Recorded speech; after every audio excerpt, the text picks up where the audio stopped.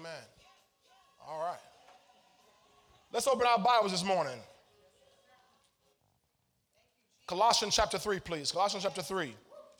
Everybody have your handout for today that you need if you're following along your notes. If you're doing our ushers, they have those. They can give those to you. Amen, amen.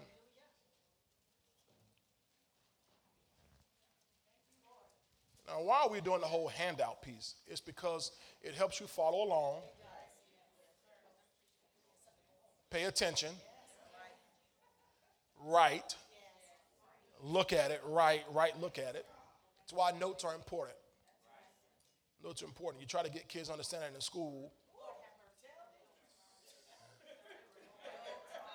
And adults understand that in school, that notes are extremely important. Because what notes do, it helps you retain more when you write it yourself. Amen. Now, we've just made it easier through these handouts, just fill in the blanks. But I think that's enough to help get you started. You can go home. And those of you that are at home and you're watching, again, all these resources are available on our church website. If you click on the 40 Days of Family banner, which is the first banner that comes across on our website, it takes you right to our 40 Days of Family campaign page, and all the resources are there. You click on the Sunday morning outlines, and they're there. Wednesdays, all that kind of stuff, it's there for you to follow along with us. Amen? Okay, Colossians chapter 3. We're going to read verses 12 through 14. Let me know when you get there by saying amen. All right, let's all read together. Ready, read. Therefore, as the elect of God, holy and beloved, put on tender mercies, kindness, humility, meekness, long-suffering, bearing with one another and forgiving one another. If anyone has a complaint against another, even as Christ forgave you, so you also must do. Verse 14. But above all these things, put on love, which is the bond of perfection. Let's read verse 14 again. Ready, read.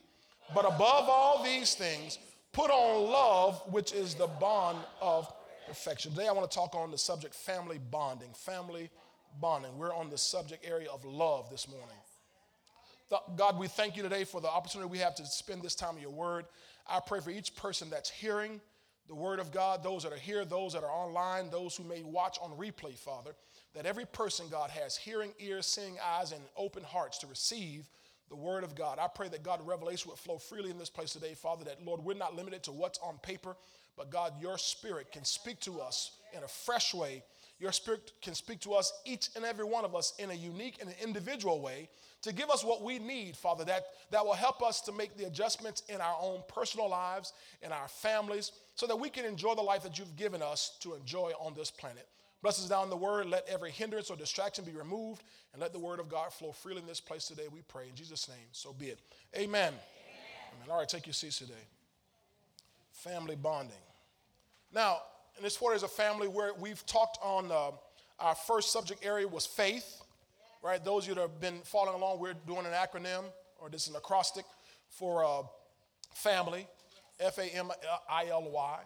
And we covered on the first Sunday, faith. We talked about from Joshua 24:15, the household of faith. Joshua said, as for me and my house, we will serve the Lord. We talked about how important it is for the household to be in agreement on serving God. Amen?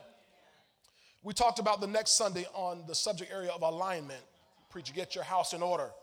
Psalm 133 talks about how good and pleasant is for brethren to dwell together in unity. Verse 1, verse 3 goes on and says, for there the Lord commands a blessing, even life forevermore. So if you want a commanded blessing on your marriage, on your family, on your individual life, you must be in alignment. If you're a single person, you need to align with God. Amen? Praise the Lord. Then we went on the next Sunday, we talked on the subject area of margin. Everybody say margin. We preached on the subject area called living with more than enough.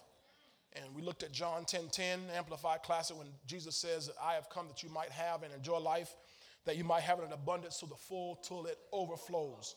So Jesus came to give us an abundant life, and we're not supposed to be living on this stressful life of just enough or not enough. That's stressful. When you don't know how you're going to eat and feed your family, it's stressful. You don't know how you're going to pay your light bill. Amen. It's stressful. Praise the Lord. Amen. Well, I'll tell it. The other day, I was got home, and my wife had noted that the pool was low on water, evaporation, all that kind of stuff. And it was low on water, so I'm sitting there and I'm studying, and I start hearing it gurgling. When the pool gets low, you can hear the system start gurgling. I'm like, okay, dog, I better fill this pool back up. And so I go and I get the water hose, put the water hose in there, and so I kind of sit where my office is. I can see it, but I wasn't looking at it. And what happened, I put in there like 9:30 that morning, and my wife, what time y'all got home? About 4:30, and she said, wow, the pool is like, really? She said, I see pool. Oh my God, I left the water running all day. Oh my goodness. And it was full to the point that like the water kind of splashed over on the edge. And like, wow. And, but my point about that is because we have margin, I didn't stress out about that. We laughed about it. Now, I wasn't happy, but I laughed. You don't like seeing money go out the house unnecessarily. But we were able to laugh about it because we don't have the stress of not enough. Amen. So that's how God wants every one of us to live. If you don't, I was the other day gassing up the car, and the guy at the same tank but on the other side, he fills up his car. I guess no, he didn't fill up. He said, man, I put in a quarter tank and it still took $40. I'm like, well, what kind of, he was driving like a Honda, a little small car. I'm like, what's wrong? You must have a hole in that thing somewhere, bro. $40. Now, I understood what he meant because I'm looking at $3.99 for this gallon of gas. I'm like, praise the Lord. But if you don't have margin, you're stressed about that. So God don't want us stressed. Amen. Go ahead and buy the gas. Go ahead and fill up your tank. Your car run better on a full tank. What you do if you're stressing out about filling the thing back up, don't let it get on E. I'm time outing right here. This is not my message. This is on margin. Don't let it get down to E. It's going to cost $60. Don't let it get down there. When it get down to a quarter, 3/4, you may fill it up. If $15 feel better than $60, wait till don't let it get down there.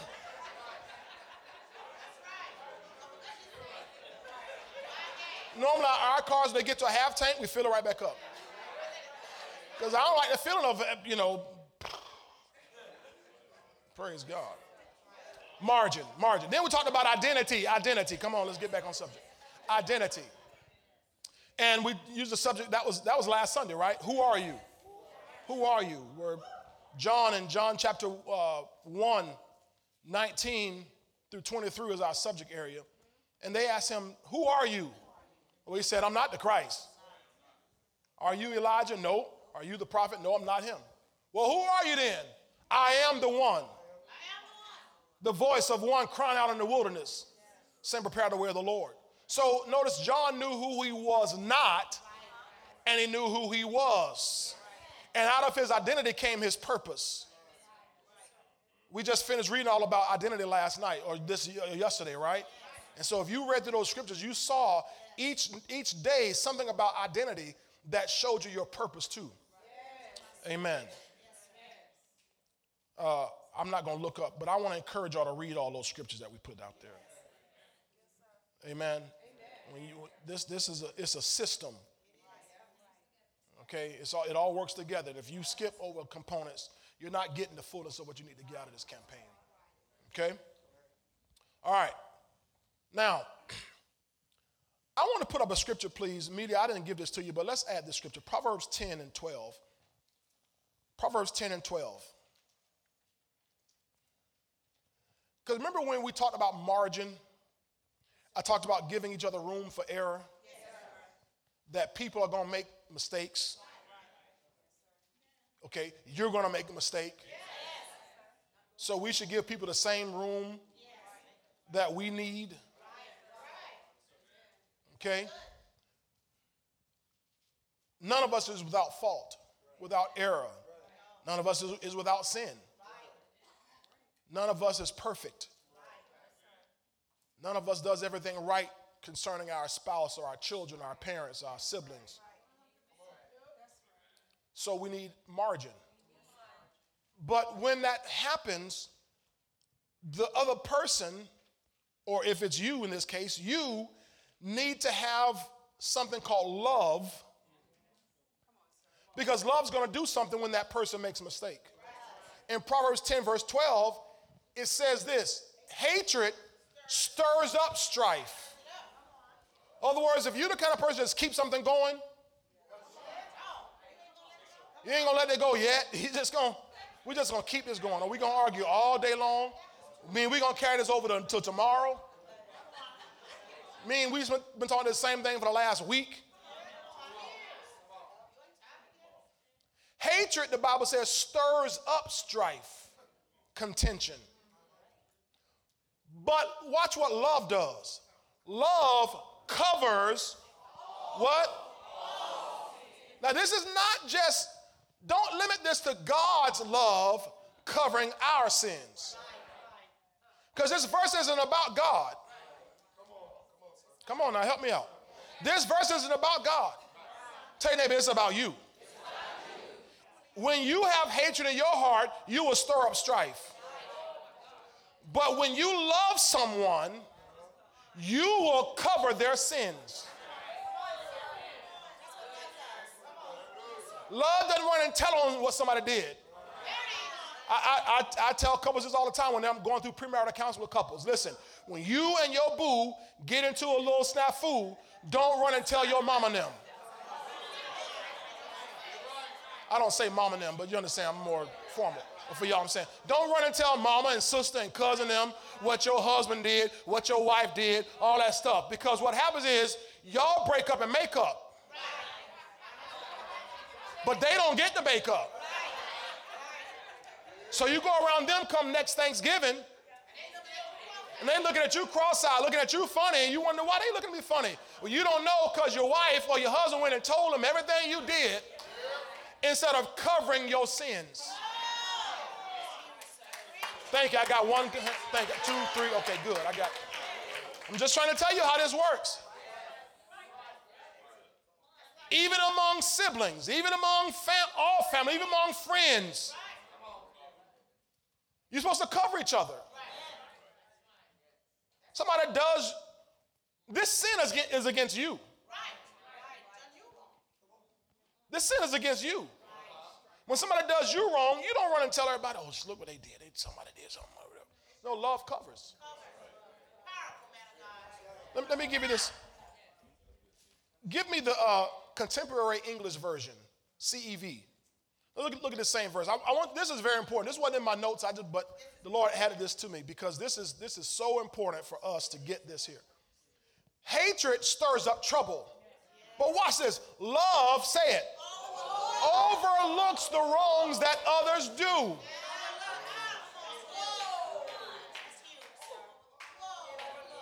Uh-oh. Love overlooks. Now, I didn't say love doesn't see it. It sees it, but overlooks it. Don't tell me you love me, but you're going to point out everything I do.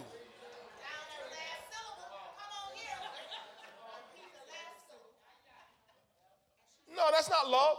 Love overlooks the wrongs that others do.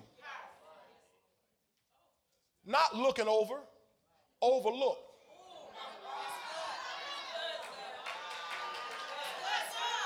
Y'all got it, See, when you're a strife-filled, contentious person, you're going to keep looking over. Look what they...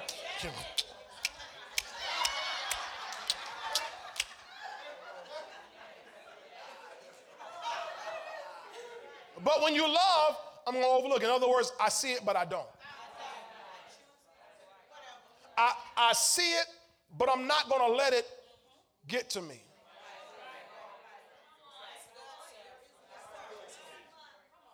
I'm not going to let that come between us. You know why?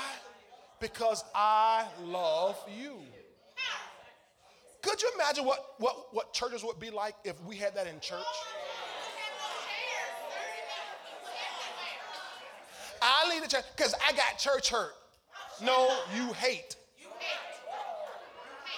Because if you loved people, you will overlook the wrongs the people in church do to you.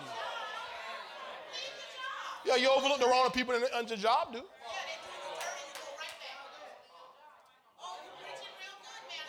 See? The world will treat you like a dirty dog.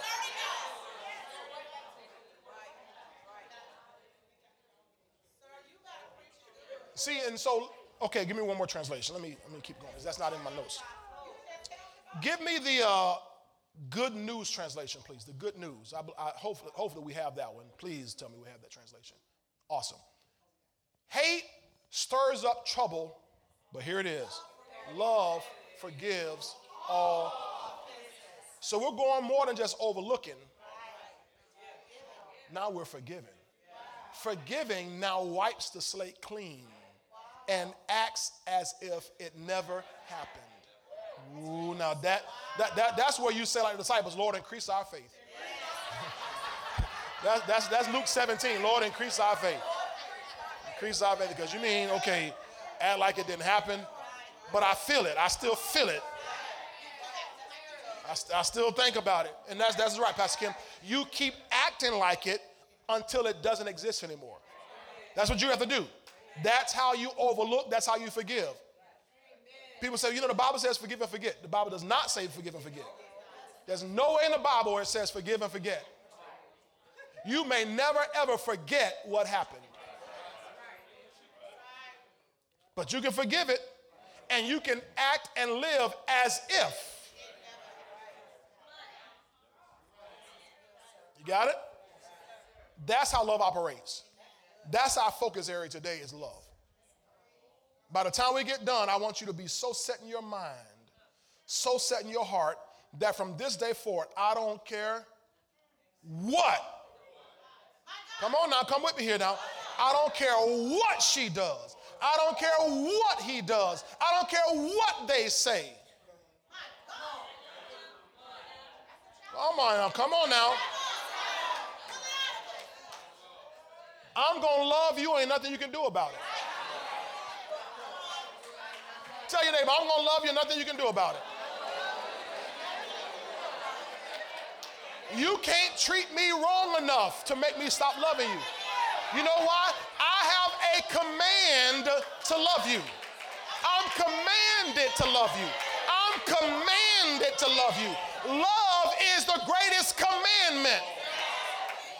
Love the Lord thy God with all thy heart, all thy soul, all thy mind, all thy strength, and love your neighbor even as yourself. That's the two greatest commandments, and upon all these two commandments hang all the law and the prophets.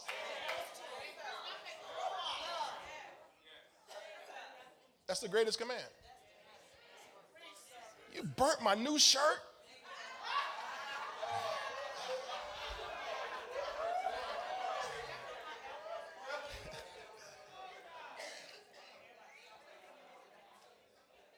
You spent what?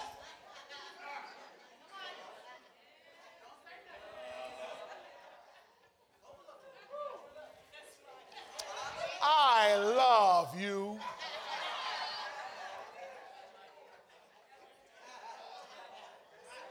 Colossians 3, please. Colossians 3, verse 12 through 14.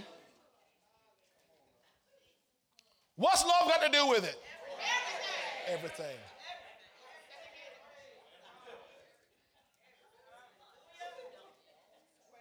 What was that, Tina Turner? What's love got to do with it? She called it a secondhand emotion for the world. Love is not an emotion.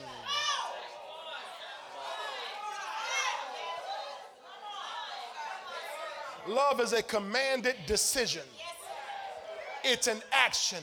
For God so loved the world If God's emotion was involved, we'd be dead now.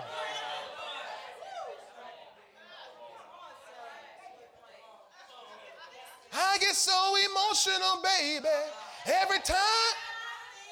No. I understand what you're saying, but when the heat of the moment comes, you can't let your emotions rise up, because emotions will take you all around the corner.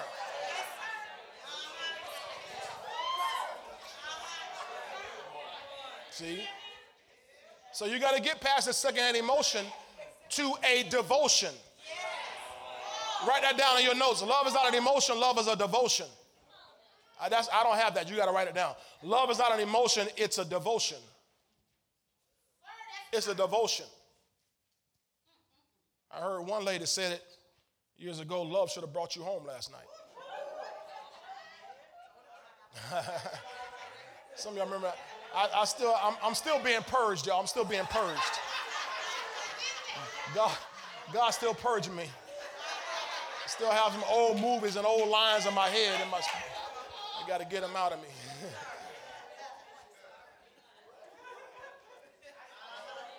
See, because love is not an emotion, it's a devotion.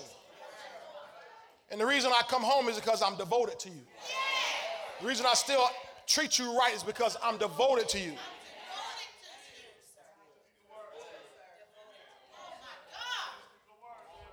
God was devoted to us. God told the children of Israel, I think it's in the 7th chapter of Deuteronomy, God says, I didn't call you and bless you because you did it right. He says, you at least among the people, y'all had all kind of problems. He said, but because I will keep my covenant that I made to your forefathers, Abraham, Isaac, and Jacob. In other words, God was so devoted to them. Emotionally, God was done, but he was devoted to them. I got to keep my covenant. I got to keep my covenant. I got to keep my covenant. When two people stand in front of this altar, you're not making a covenant with a pastor or each other. You're making a covenant with Almighty God.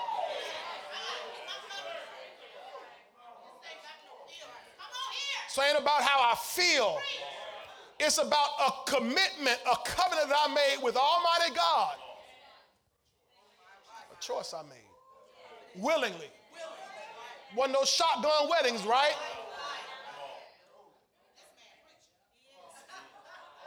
When you laid down and got pregnant and had that child didn't ask to be here.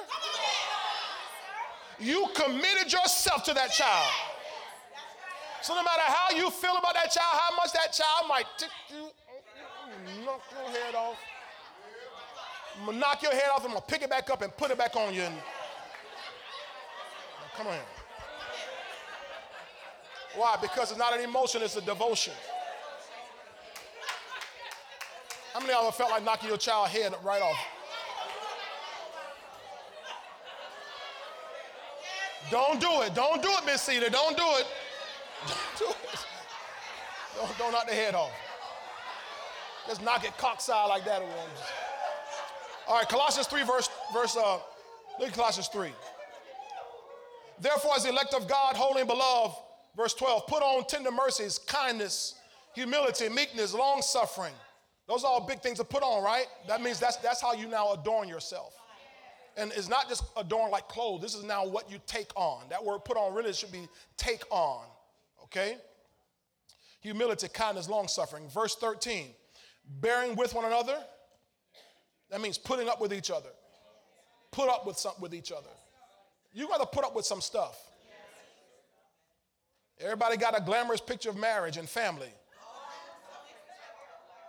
Glamorous picture.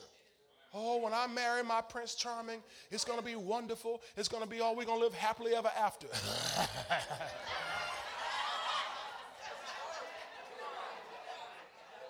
It might be happy after.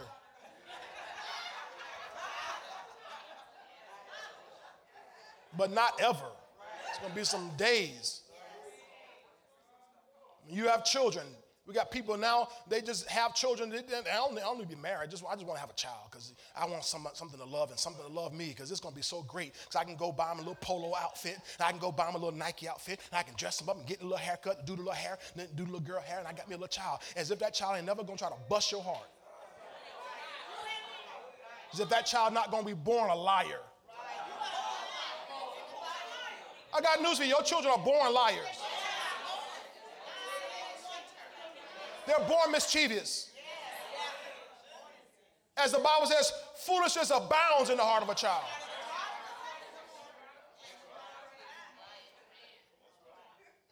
You still put the little cute little bow. Pop. So you have to put up with some stuff. And forgiving one another. Forgiving one another. Notice it doesn't say forgiving others. It says forgiving one another. Which means I got to give it and receive it. I got to give it and receive it. I got to keep going here. If anyone has a complaint against another, have anybody ever had a complaint against somebody? No, just all compliments, Pastor, just all compliments. If anyone has a compliment against another, no. That doesn't say compliment, that says a complaint.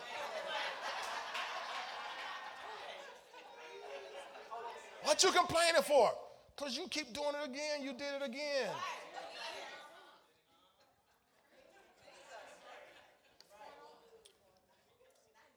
So watch what he says when you have a complaint. Watch what he says the response to the complaint is. Forgive. What he's saying is stop complaining and start forgiving.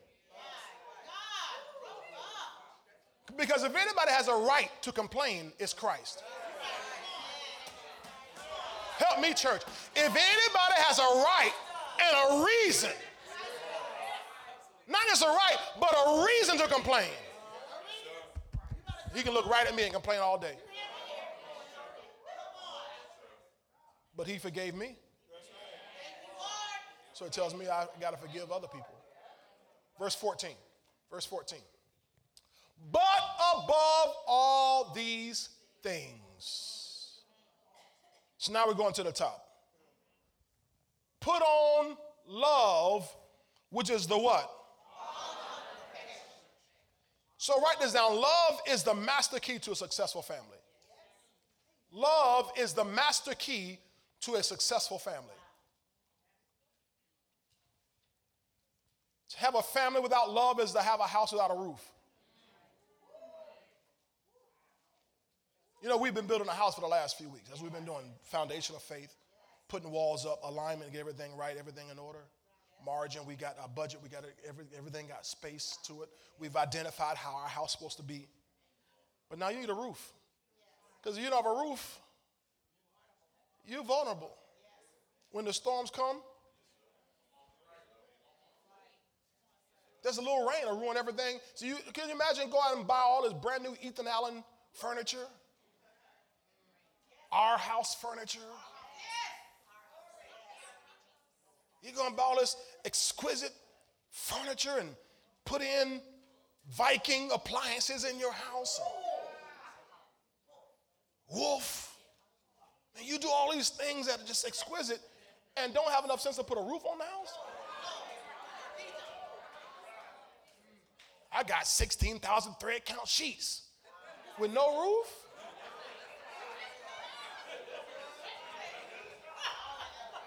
My point to you is, if you do all this furnishing, oh man, as people do with getting married. People go have this elaborate weddings, and the thing don't last 6 months. Why? They didn't love each other. Yes, they did. No, they were in love, or they lusted after each other. Love and lust are different things.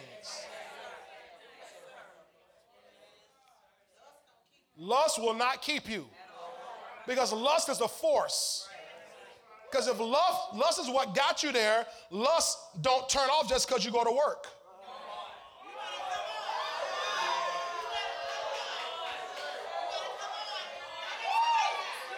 But love will bring you home. See? So love is the master key to a successful family. 1 Corinthians 13:13. Let me keep going here. 1 Corinthians 13:13 says, now abides faith, hope, love, these three, but the greatest of these is love. So love is greater than hope. Love is greater than faith. Now, faith is the substance of things hoped for, the evidence of things not seen. Faith is the substance of things hoped for, the evidence of things not seen. Y'all know that, right? But faith works by love. So what's greater than faith and hope is love. If you don't have love, your faith will not work. If you don't have faith, your hope will have no substance. Y'all understand that? If you don't have love, your faith will not work. If you don't have faith, you have no substance for your hope. So the greatest of these is love. It's the master key. Now, I want to show you something here. Thank you, Holy Spirit. Oh boy, let's speed up a little bit, okay? 1 Corinthians 7. Nobody say take your time. 1 Corinthians 7. Take your time, man of God. Nope. Just going right ahead, Pastor.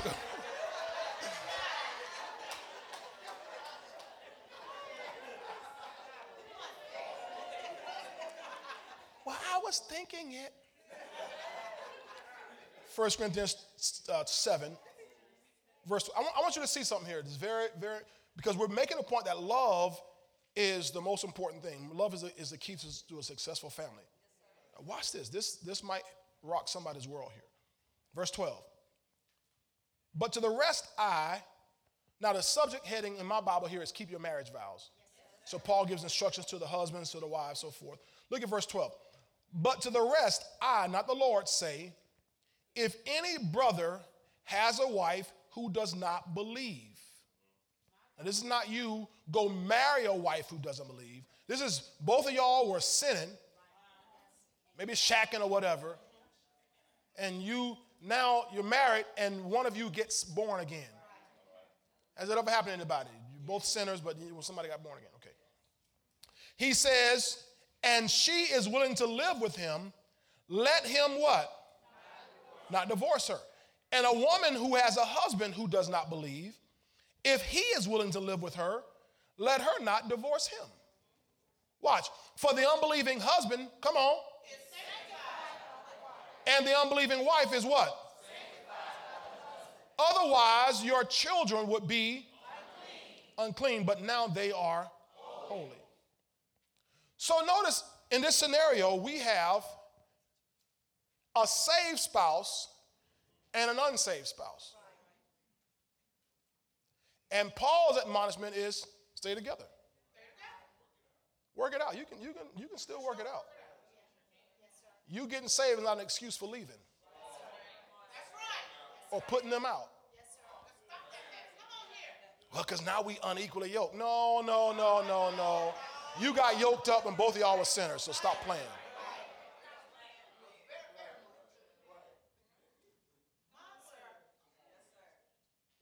So notice that these two people are not of the same faith. They're not aligned together with God. And they don't have the same identity. But it said they're willing. She is willing. Or he is willing. So that meant that in that scenario, that even though one's saved and the other one's not saved, and that means there's going to be some misunderstanding.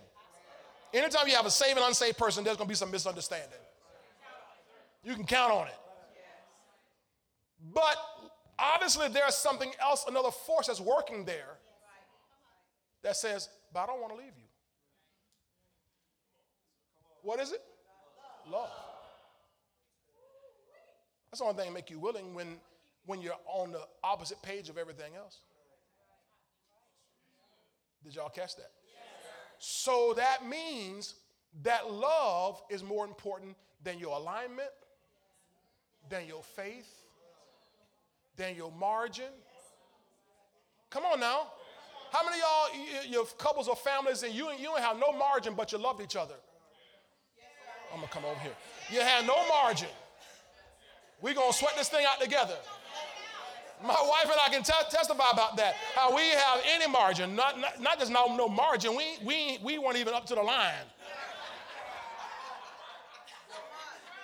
But we're going to work this thing out together. We're going to sit together because we love each other and we love God. We're going to trust God. And because we love each other and we love God and God loves us, we're going to work this thing out here. So margin isn't the biggest thing. People think if we get more money, we'll be happy as a couple or as a family. If your money could fix it, man, I'm sure they'll just pass out money to everybody. But money doesn't fix your problems. Money won't keep you together. How do I know? Let's call Bill and Melinda Gates. Let's ask them. More money than the bear got guts. They're not together today. Y'all follow what I'm saying to you? So money doesn't do it. Margin necessarily doesn't do it. You got to have this thing here called love. Why? Because it says love, Colossians 3:14, is the bond of perfection. Love is the bond of perfection. That word bond from the Hebrew is the Greek, is the Greek word sundesmos. Sundesmos. Sundesmos. Syndesmos. Sundesmos. Means that which binds together. It's a band or a bond. It's, notice this, of ligaments by which members of the human body are united together. Your body's together right now. Your body is joined by all kind of ligaments. What happens, you injure or damage a ligament, boy, you ain't. That which is bound together. So love is the ligament, or the system rather of ligaments that holds your family together.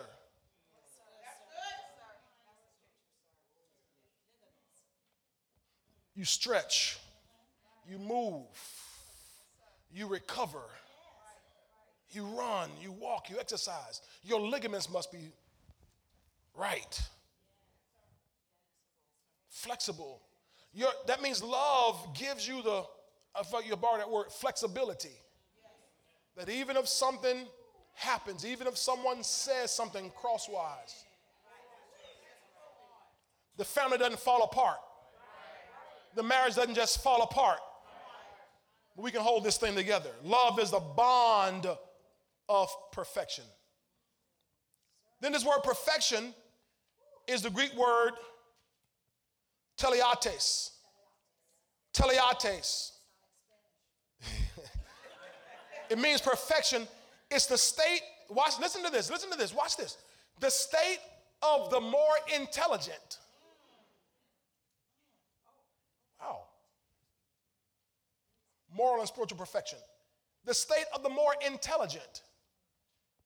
So love, as you mature in love, it increases your intelligence. It allows you to know more, to know more particularly of each other. How many of y'all know that the longer you're together, the more you learn about each other? And you can't make some rush judgment at the first thing that goes wrong. The moment somebody says something wrong, you rush to judgment. Oh, that they done. No, wait a minute. That's why the Bible tells you to know those who labor among you and esteem them very highly for their work's sake. Know them. That means you're supposed to know your pastor. Know your leaders. Why? Because your pastor and your leaders are human beings. And it is probably very likely that we're going to say or do something that's going to probably tick you off intentionally. No, I shouldn't say that. Unintentionally, that's what I meant to say. I'm not trying to intentionally. What I was trying to say is unknowingly and unintentionally. I didn't mean to say intentionally. Unknowingly and unintentionally. You got it? But if you make a judgment based on one act, one word, one action, you make a universal judgment, sweeping judgment, you'll cut yourself off and get into what the Bible calls the Greek word scandalizo, where you fail to trust those who you should trust. Watch this. God told Joshua, I think it's in the book of Joshua, chapter 3, I believe it is, where God said, Joshua, today I'm going to magnify you in the sight of the people. Today I will magnify you. They're getting ready to go over the Jordan River. And he says, today I'm going to magnify you in the sight of the people. Magnify. You know what happens when you magnify something? You make it bigger. You know what happens when it's bigger? You can see all the flaws. The closer you get to somebody, the more you see flaws. I don't want to get close to Pastor because I don't. No. It allows you to see the human flaws. But you have to now become more intelligent, more mature, that you can handle it, because I got news for you. Look in the mirror, chick. Look in the mirror, bro. You have flaws too. You follow what I'm saying? So, love is the bond of more intelligence. You know your Bible says, husbands, listen to me, husbands. The Bible says, husbands, dwell with your wives with understanding. I'll come over here, the husbands on this side, quiet. Dwell with your wives with understanding. What does it mean? I need some understanding. To do that, I must study you. Not studying your little curves. I got to study you. Curves will get you in trouble. You need to study her. That means become more intelligent. Be more intelligent. And it would then go without saying, wives, study your husbands. Parents, study your children. Children, study your parents. Siblings, study each other. Become more intelligent about them.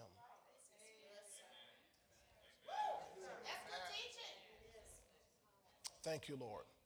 So that if somebody does something that I don't like, because I know their nature, I know that there was something going on.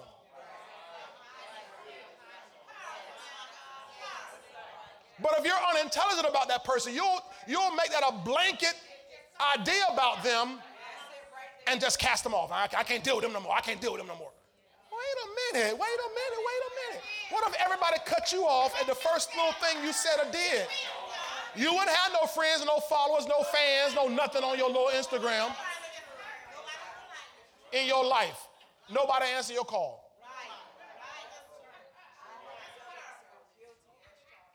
Amen. So be more intelligent. Love makes you more intelligent. Love makes you more spiritually and morally mature. Let's look at that Colossians 3:14, please, in the 20 minutes. Colossians 3:14 in the CEV.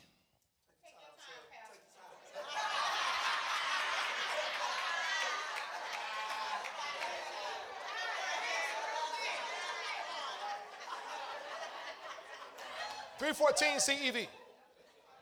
I want you to read it with me, so make sure it's on the screen from the media. I want everybody to read it together. You got it?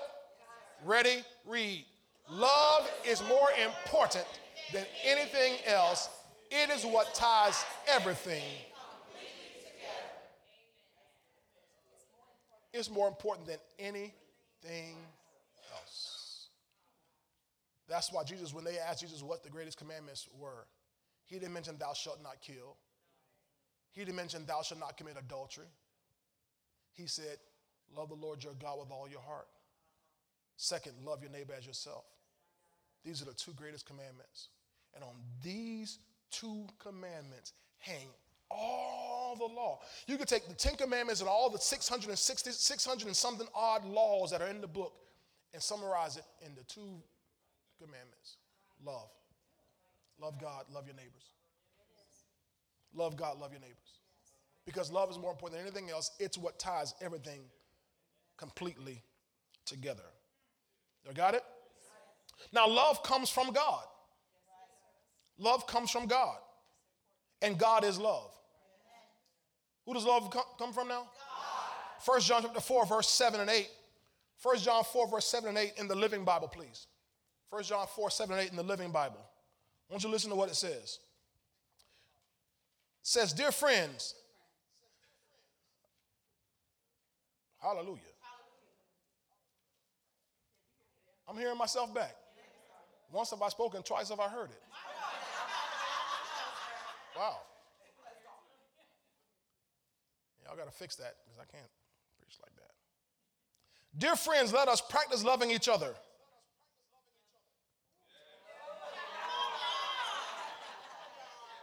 In the mouth of two or three witnesses, every word is established. This has been established for y'all today. Dear friends, let us practice loving each other, for love comes from God, and those who are loving God, how we fix that? Cut the recording off or something, I don't care.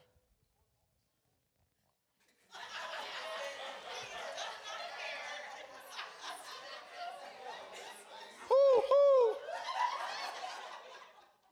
I'm rich.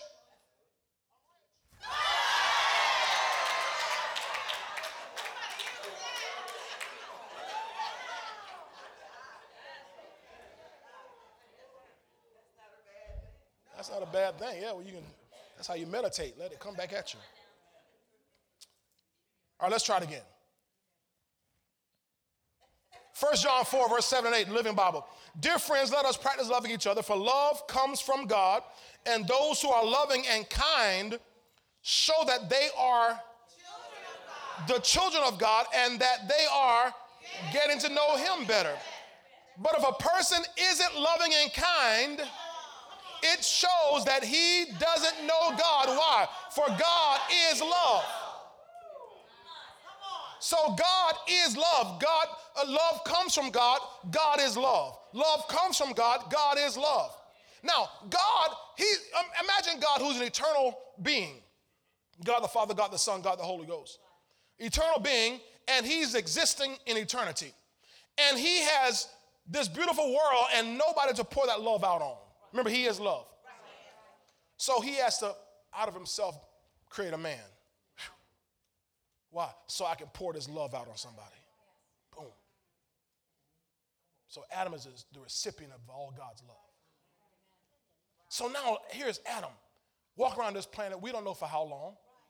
And he's got all these birds and animals and fish and all this kind of stuff. And he sees them, he's naming them, but he doesn't have anybody to pour his love out on. God said that's not good for man to be all one. Alone. Because when he's alone or all one, he has no one to pour his love out on. And he's made in my image and my likeness, which means he's a ball of love. So I got to make him a woman to bring to him. And when God made Eve and brought Eve to Adam, Adam said, this is now bone of my bones, flesh of my flesh. In other words, he's like, girl, I love you. He loved her instantly. Remember when Jacob met Rachel and kissed her? He cried. That man was so in love, it was crazy. Oh, man. Then they had children for them to pour love out on. Y'all got this here. Now, what this means is, watch this. This is write this down in your notes. Because we are God's offspring, we are born with natural affection. Because we are God's offspring, we are born with natural affection.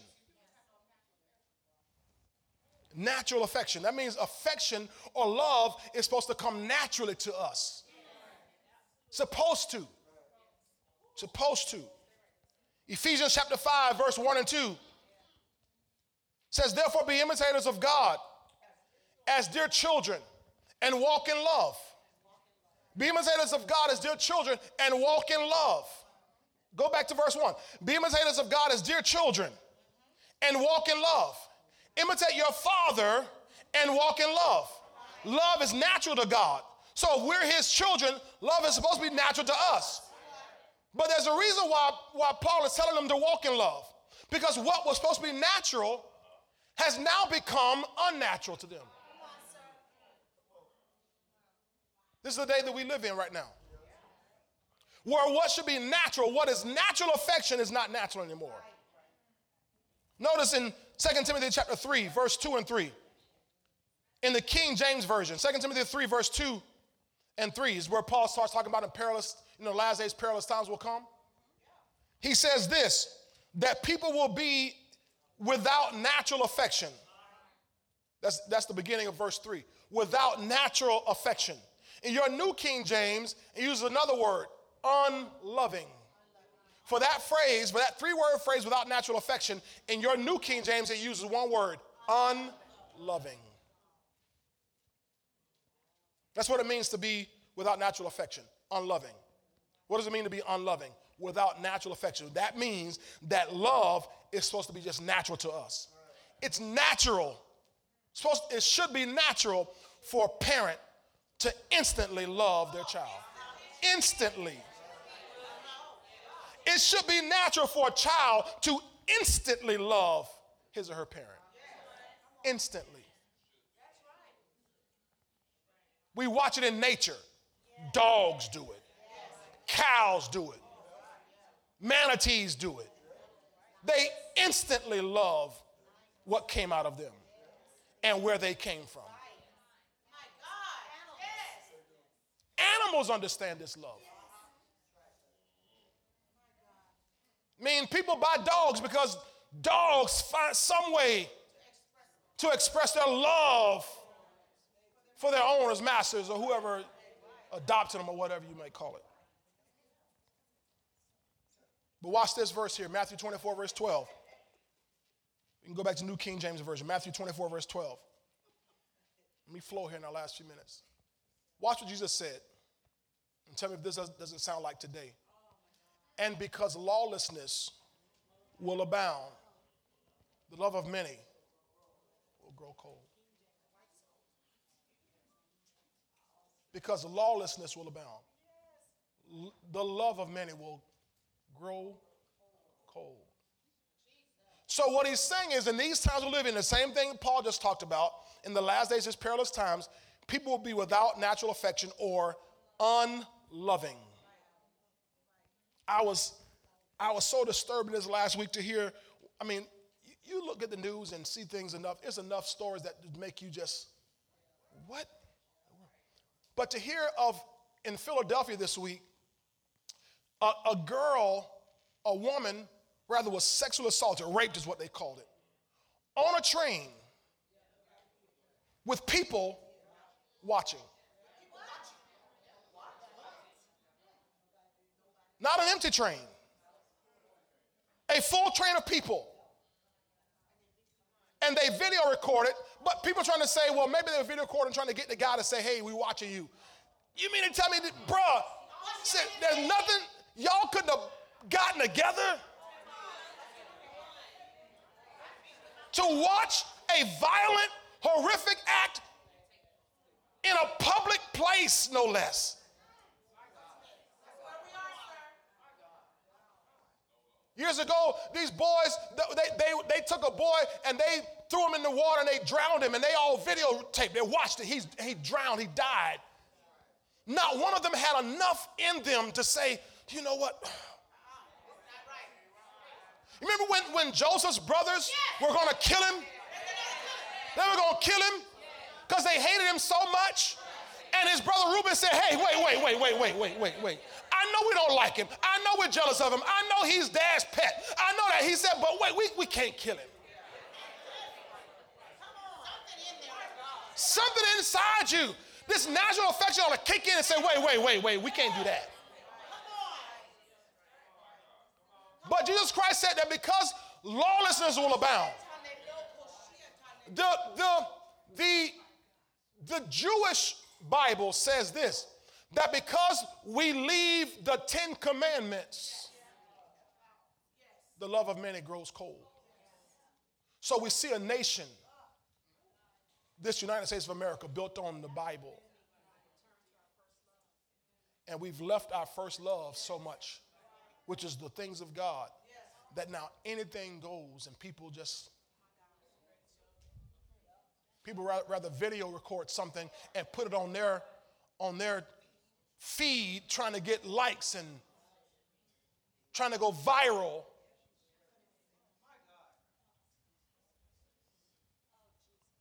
without natural affection. Colossians 3:19, this is why in this day, watch what Colossians 3:19 says. It says, husbands, love your wives and do not be bitter toward them. You mean the Bible got to tell a man to love his wife?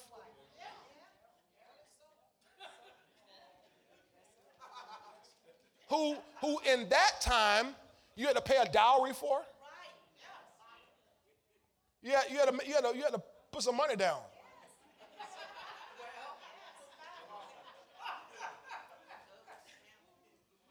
And I tell ladies, and listen, that brother, he ought to be so adamant about having you, he'd be like that man who found a treasure in the field.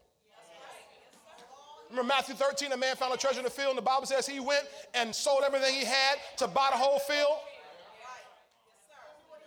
Because he knew what he had. If a brother ain't willing to sell everything to have you think he's going to treat you right and take good care of you your whole life? No, sis. But I don't want to be by myself. You're going to be by yourself. He might be with you, but you still by yourself.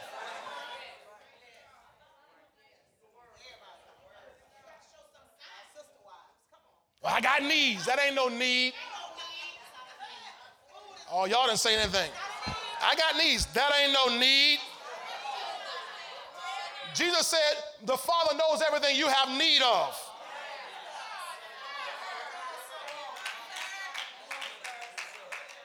Oh, I'm going to lean over here. Y'all clapping. I'm going to lean over here. I need that on the microphone. What you eat, what you drink, how you going to be clothed. My Father knows you have need of that.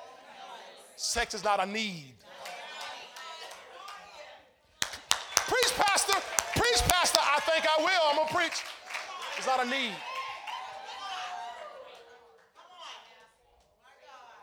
That's a side note. So husbands, love your wives. It's supposed to be natural, but husbands, love your wives. Look at Titus 2:4. Titus 2:4. I'm talking about this is the day we live in.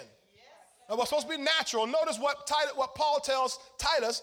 He said, you got to have these older women. Verse 3 talks about the older women. He says, have them that they admonish the young women to love their husbands, to love their children. Wait a minute. Admonish them, which means to urge and exhort them. You got to urge women to love their children?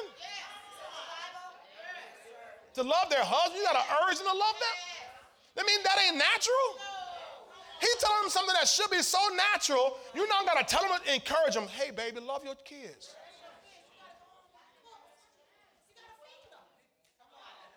I mean, what the Jiminy Cricket is going on when you got to tell somebody, you don't have to tell a dog to love her puppies.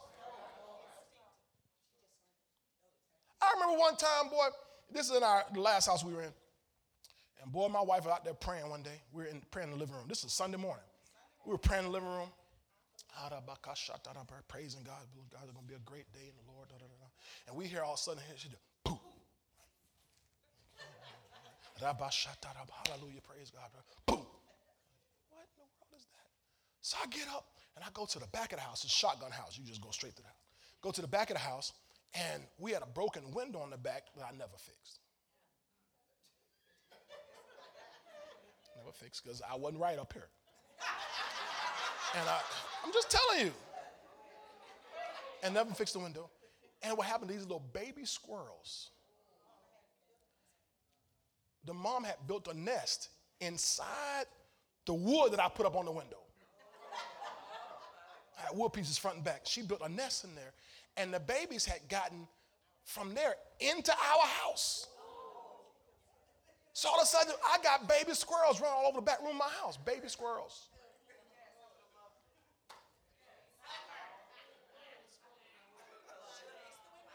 I should have fixed the window, but I hadn't fixed the window.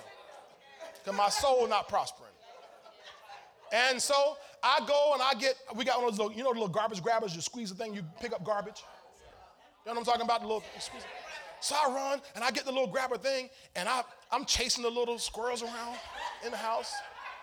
Oh, Lord. And I get one. Boom. And I forgot what I did with the squirrel. I didn't kill it, of course. I just threw him through the window, something outside. Boom, get out. boom, boom, boom, boom, boom, boom. Getting them. I'm feeling like a hero now because I'm saving my family from those squirrels, the little baby squirrels. Them little baby squirrels will get on you. They'll get on you. I'm like, I got them. All of a sudden, I can, and I'm like, what is that? That's the mama. She looking at me. Whoa, mama.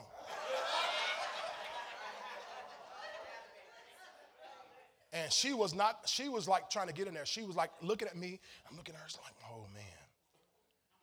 I'm gonna get you all your babies here. Take all your babies. Because if not, she was coming for me. If a squirrel has enough sense, enough love for its little baby, and we have now mamas who will drop their babies off a cliff, drop their babies into a river, mamas who will take their own babies because they got a new boyfriend. Y'all got quiet. Mama, because mama got a new boyfriend, and the new boyfriend don't like the baby. The new boyfriend, he want to play PlayStation all day long, and the little baby crying, making noise, and the mama's going off to work, leaving their babies with these old silly boys.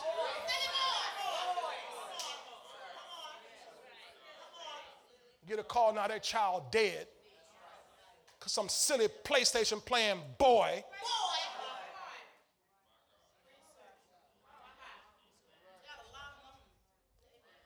You got to now tell them to love their husbands, love their children. Why? Because love is more important than anything else. All right, let's round this out here. It's in our nature to love and be loved. It's in our nature to love and be loved. Nobody wants to be in a place where there's no love. I said nobody wants to be in a place where there's no love, not even a dog. I said not even your dog. You treat your dog bad enough, your dog will leave you. Loyal dog and everything, but your dog will walk out on you. Rufus, where you going? I'm going down the street.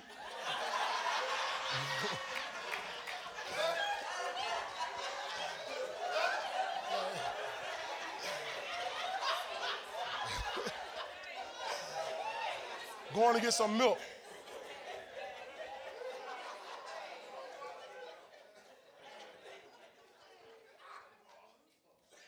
Rufus won't come back. Oh, I hate people always hating me, all kicking me. Proverbs 15, verse 16 and 17. I'm almost done here. Watch what it says here. Proverbs 15, verse 16 and 17 says this. Better is a little with the fear of the Lord than great treasure with trouble. But watch this next one, verse 17. Better is a dinner of herbs where love is than a fatted gulf with hatred. It's better to have a dinner, a little salad, no dressing on it.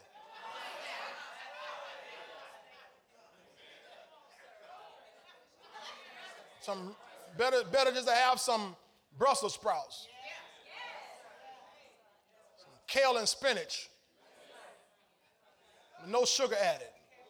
All y'all sugar adding everything, people. Where love is than to have oxtails, porterhouse, Chateaubriand.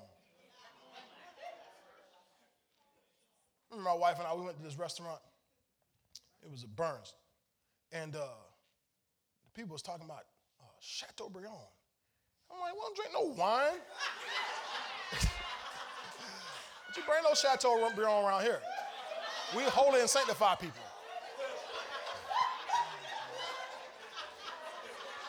It costs you when you're ignorant, don't it? Chateaubriand. That sounds like wine to me. I didn't know that's a steak. About like one time I went out to eat with a pastor, a good pastor friend of mine, and we ordered our drinks, and he ordered an Arnold Palmer. I said, whoa, wait. I said, hey man, you know I don't get down like that. Pastor, what are you talking about? Y'all know Pastor Joe Mitch. He said, what you talking about? I said, man, you ordered an Arnold Palmer. You know, I didn't think you were down like that. You know, he said, Pastor. I said, Jonathan, that's lemonade and tea, man. Lemonade and tea. Oh. That's about like when Elder Baker always ordered Shirley Temple. All right, Rev, I'm on Shirley Temple.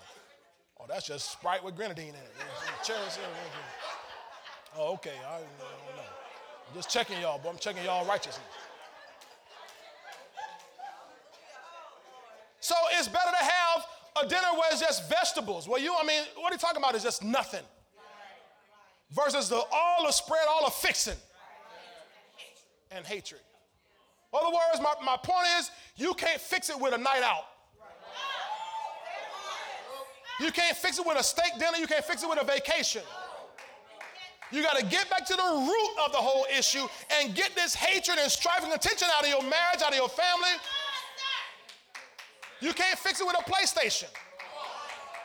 Maybe just buy a new pair of shoes. You can't fix it with shoes. You got to get back to that's just a Band-Aid. You got to get back to the root of the issue. Get that infection out of that wound. Heal that wound, whatever's hurt you. Forgive and move on. Now we can have good fellowship. Proverbs 21, verse 9. Because nobody wants to be in a house where there's no love. Nobody wants to be in a house where there's always anger and animosity. Rough. Proverbs 21, verse 9. Y'all see this? Watch this. This for the husbands. We can flip it around too for the men, for the wives. Better to dwell in a corner of a housetop than in a house shared with a contentious woman. It's better to live on a house in the corner of the housetop. I'd rather sleep on top of the house and let it rain on me. Let the birds poop all around me. Than to be in the house with a contentious, strife-filled, nagging, always never satisfied, never happy, never pleased woman. Now, I'm sure it applies vice versa too. Put up verse 19, same chapter. Verse 19, same chapter. Better to dwell in the wilderness. I tried on the housetop, I can still hear a voice.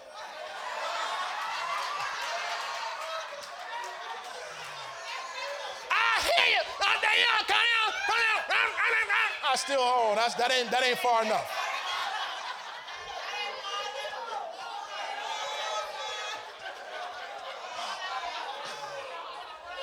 Better to dwell in the wilderness. Let me go out here with the snakes and the bears. I got a better chance with a bear.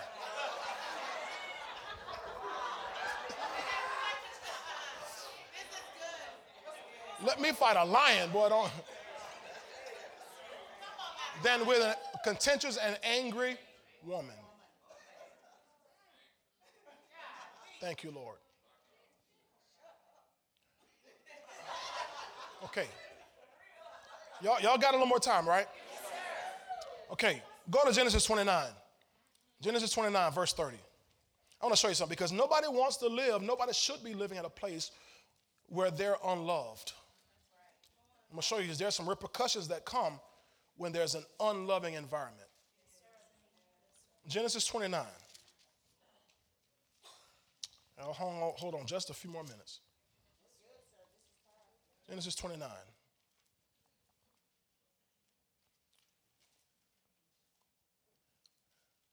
Now, this is the story where Jacob, I just mentioned earlier, he kissed Rachel, and he liked it.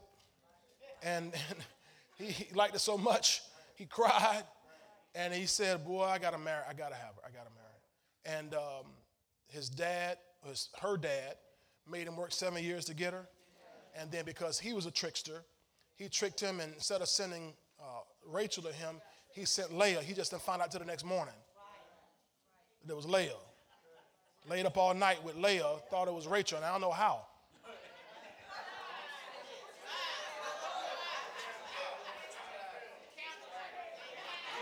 I mean, but something should have been about her voice or something. She must didn't say nothing all night. He's saying, Rachel, you're so beautiful. Because he didn't know till the next morning it was Leah.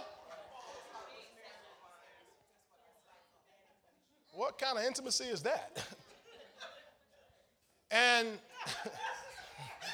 so he goes back to the father-in-law. Hey, you tricked me. He said, yeah, because you can't take the younger and not take the older. So you work 7 more years. I'm going to let you have Rachel. I'm going to let you have Rachel too. And he agreed. He loved her that much. He can work 14 years, okay? So then verse 30 says, then Jacob also went in to Rachel. Y'all there now? Yes. And he also loved Rachel more than Leah. Also loved Rachel more than Leah. Okay? And he served with Laban still another 7 years. Okay? Verse 31. When the Lord saw that Leah was unloved. King James talks about hatred. She was hated. That's how the King James puts it. Saw that Leah was hated. So this isn't just like, he wasn't really feeling her. He couldn't stand Leah. He despised her. He's bitter against her. Now watch this. When the Lord saw that Leah was unloved, what did he do? He opened her womb, but Rachel was barren. Now don't get it thinking that God made Rachel barren. No, Rachel was barren. They were both already barren, but Rachel remained barren. And if you were to go over a few chapters, you'll find out why Rachel was barren. She was an idol worshiper. When Jacob left the house, she the one went and stole all the idol gods and hid them under her. Leah didn't do that. Rachel was the one that loved those idols so much. She was serving other gods. Okay? Now, but when God saw she was unloved, Leah, he opened her womb. Verse 32. So Leah conceived and bore a son. She called his name what? Reuben. That word, Reuben means a son. Okay? Notice what she said. For she said, the Lord has surely looked on my affliction. Watch what she says. Now therefore my husband will what? What is she after? Love. She just wants to be loved. So she had a son. She said, I gave him a son. Surely he's going to love me. Next one, 33. Then she conceived again. I guess Jacob didn't hate her all that much.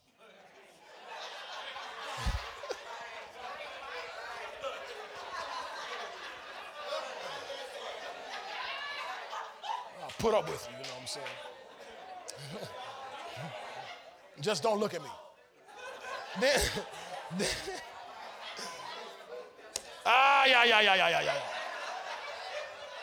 Then she conceived again and bore a son and said, because the Lord has heard that I am unloved, he has therefore given me this son also. And she called his name Simeon. The name Simeon means heard. So she thought that God was helping her win Jacob's affection, right? By giving her a second son. Surely he's going to love me by now. Verse 34. She conceived again and bore a son and said, now this time my husband will become what? Now, she's not looking at love now. She's just saying attached. What happens, she's lowered her expectations. She's lowered her what she wants to I just want to be attached. You know, sometimes, you somebody, they going to date a baller, NFL player or NBA player. They just, y'all don't know nothing about that. The gold diggers. I'm going to get that child just because, I can get that flow. Now we're attached. We don't have 2 kids together. Now we're attached. Okay, y'all don't know about that. Okay, and she called his name Levi. He's going to be attached because I got 3 sons from him. We stuck together for life. Now, don't y'all forget, Jacob was rich. He became a very rich man. He got the blessing on him. If he ain't going to love me, at least he's going to give me good support. Okay, let me keep going. Verse 35. And she conceived again and bore a son. And watch this. And said, now I will praise the Lord. Therefore she called his name Judah. Then she stopped bearing. So what happened here? She stopped trying to win Jacob's heart and began to give God praise. Now, you know, Judah is the one from whose lineage Jesus comes. Is when she stopped trying to win Jacob's heart and began to praise God. Now all of a sudden she created a lineage for Jesus Christ to come. Okay? Now, go to chapter 30, please. I want to show you something. Go to 30. Because when love is unapparent, this is your right hand, when love is unapparent, competition will ensue. When love is unapparent, competition will ensue. There's going to be some competition. When people don't have apparent love. Thank you, Lord. Because everyone's going to be competing for affection and attention. Look at Genesis 30, verse 1. Watch this. Watch this. Now, when Rachel saw that she bore Jacob no children, Rachel envied her sister and said to Jacob, give me children or else I die. Now, she's seeing what her sister got going on, and now she's saying, Jacob, better give me some kids or else I die. You better do something about this, Jacob. Look down at verse 8. Verse 8. Verse 8. Now, what happens in between verse 1 and verse 8, she takes her two servant girls and gives her servant girls to Jacob and says, have children with them. Those will be my kids. Why? She's competing. Now watch her response in verse 8 after their girls have these kids. Then Rachel said, with great wrestlings, I have wrestled with my sister. This isn't about Jacob at all. She competing with her sister. That's right, babe. People, this is what we see happening today. People compete with each other for somebody's affection, somebody's attention. Because the love is not apparent to them. She said, I've wrestled with my sister and I indeed have prevailed. So she called his name Naphtali, which means to prevail. Wow. Wow. Are y'all seeing this here? Verse 14. Verse 9. Verse 9. Now watch this. Here comes a clap back. When Leah saw that she had stopped bearing, she took Zilpah, her maid, and gave her to Jacob as wife. Now what's she doing? I'm going to get back. Can you see the competition in the house? He don't care. So he got Rachel, he got Leah, he got Bilhah, he got Zilpah, he got Bonquisha, he got Nene, come on, bring it on, baby. Who y'all want? Y'all compete. Jacob just enjoying the whole thing.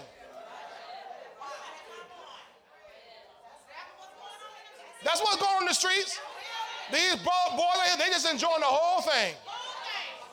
You want a baby? I'll give you a baby. You want a baby? I'll give you. That's just enjoying the whole thing. Verse 14. Watch this. Now, Reuben went in the days of the wheat harvest. Hurry up, Pastor. And found mandrakes in the field. Mandrakes is another word for aphrodisiacs. Y'all know what an aphrodisiac is? It's something to get you going. It just get you going. They didn't have any blue pill back in that day. And brought them to his mother Leah. So Reuben brought them to Leah, his mama. Then Rachel said to Leah, please give me some of your son's mandrakes. Give me some of them things. Give me some of them things. But she said to her, is it a small matter that you have taken away my husband? Now you want my son's mandrakes too? Watch this. It gets gooder. It gets gooder. And Rachel said, therefore he will, watch Rachel, she gonna make a deal. Therefore he, meaning Jacob, will lie with you tonight for your son's mandrakes. You give me the mandrakes, and I'll let you be with my man. What's going on in here? Now watch, keep going. Watch this. It gets gooder because it says it in space here. When Jacob came out of the field in the evening, Leah went out to meet him and said, watch this. Watch what Leah said. You must come in to me, for I hired you, bro.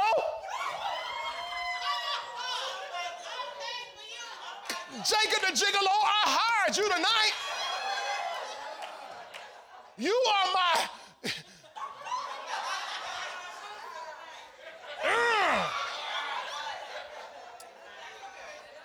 I paid for you tonight. This is what she's saying. Don't tell me the Bible ain't interested and funny.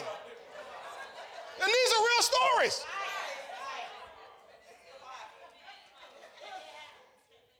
And he said, well, you got me. And he lay with her that night.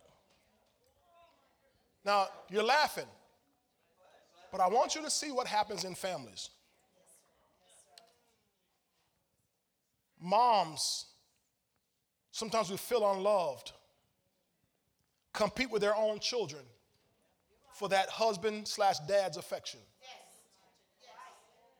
I've watched that happen. When a mom has a baby and all of a sudden now dad is all doting over the little baby, oh, the little baby, especially little girls, the little baby, all of a sudden moms, this little jealousy gets,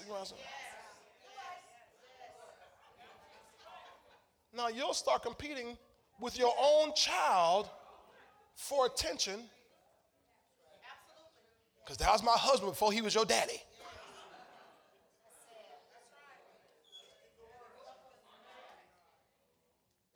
Have we ever seen children competing for their parents' affection? Yes. Competing for their parents' attention.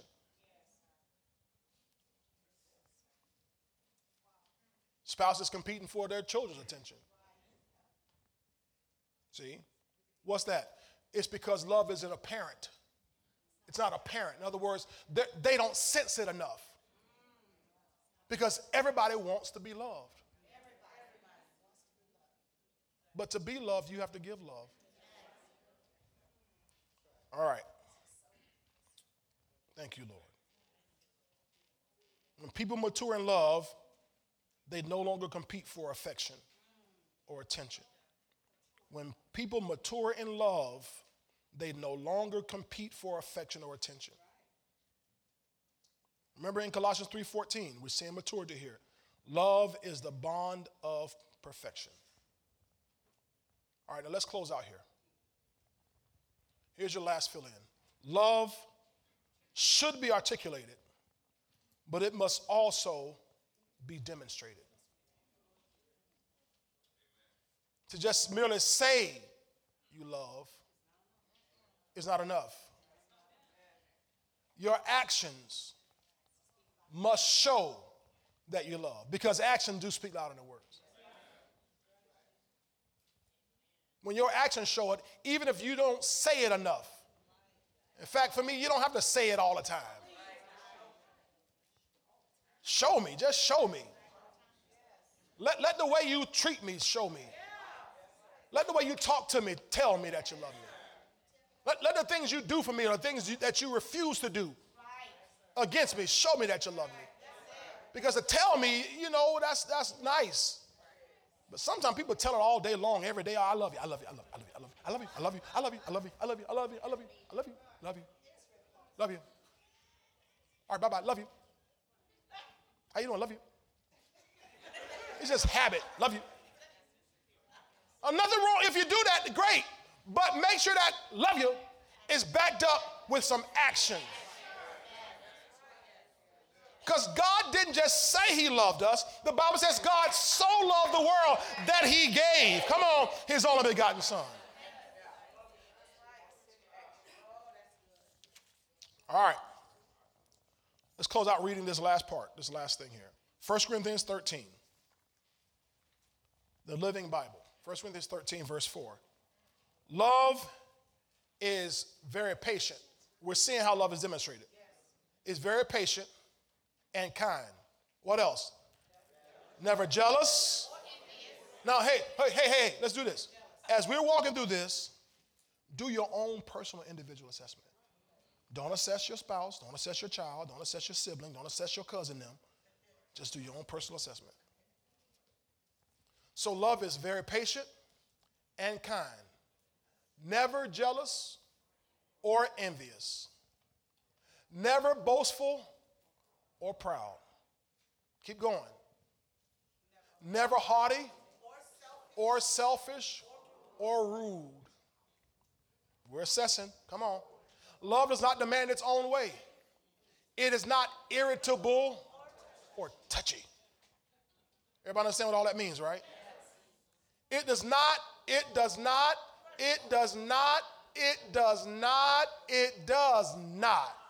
hold grudges and will hardly even notice when others do it. Come on, test yourself now. I hardly even notice when people do me wrong, especially in my family. You did what? I don't even notice you hit me. I hardly even noticed.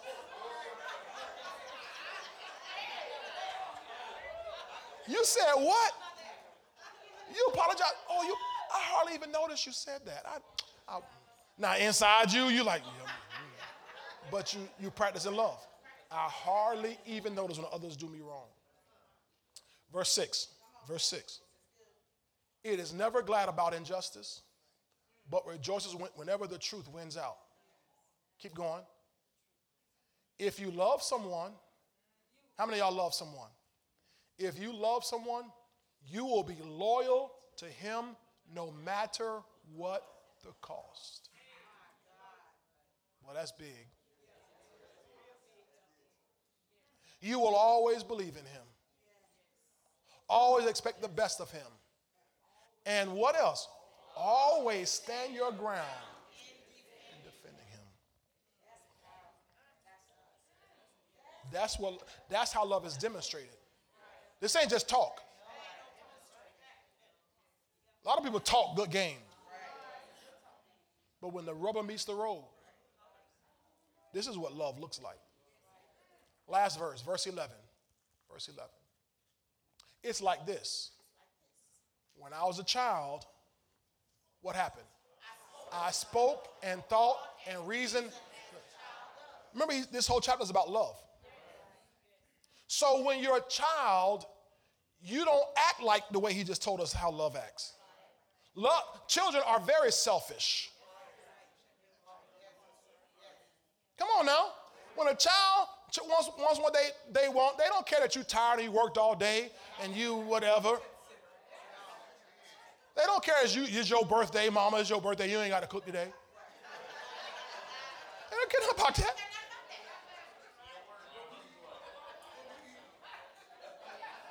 They don't care much about what you want for Christmas.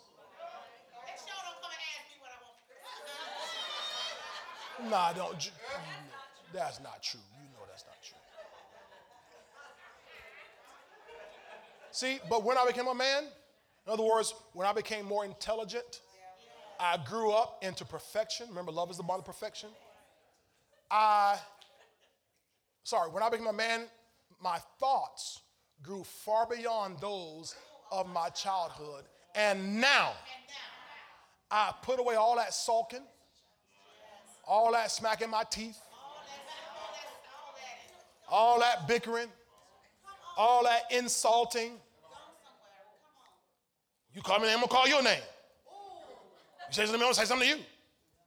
You spend 1,000, I'm going to spend 1,000. That's what children do. No. Now I put away the childish things. And when you come to this point, now you have grown up in love, and now you got a roof on that piece. You got a roof on that piece. Now you got a complete house. Now you have something that when the storms of life come on, when the storms of life hit, what keeps you together? It's your love. It's your love. Because it's not going to always be sweet. I like to tell the newlyweds that. I tell the newlyweds, you can date and hang out, you can shack and all that kind of stuff. The devil ain't going to bother you. The moment you say, I do, here he comes. Here he comes. Because he hates marriage. He hates families. But if you have love,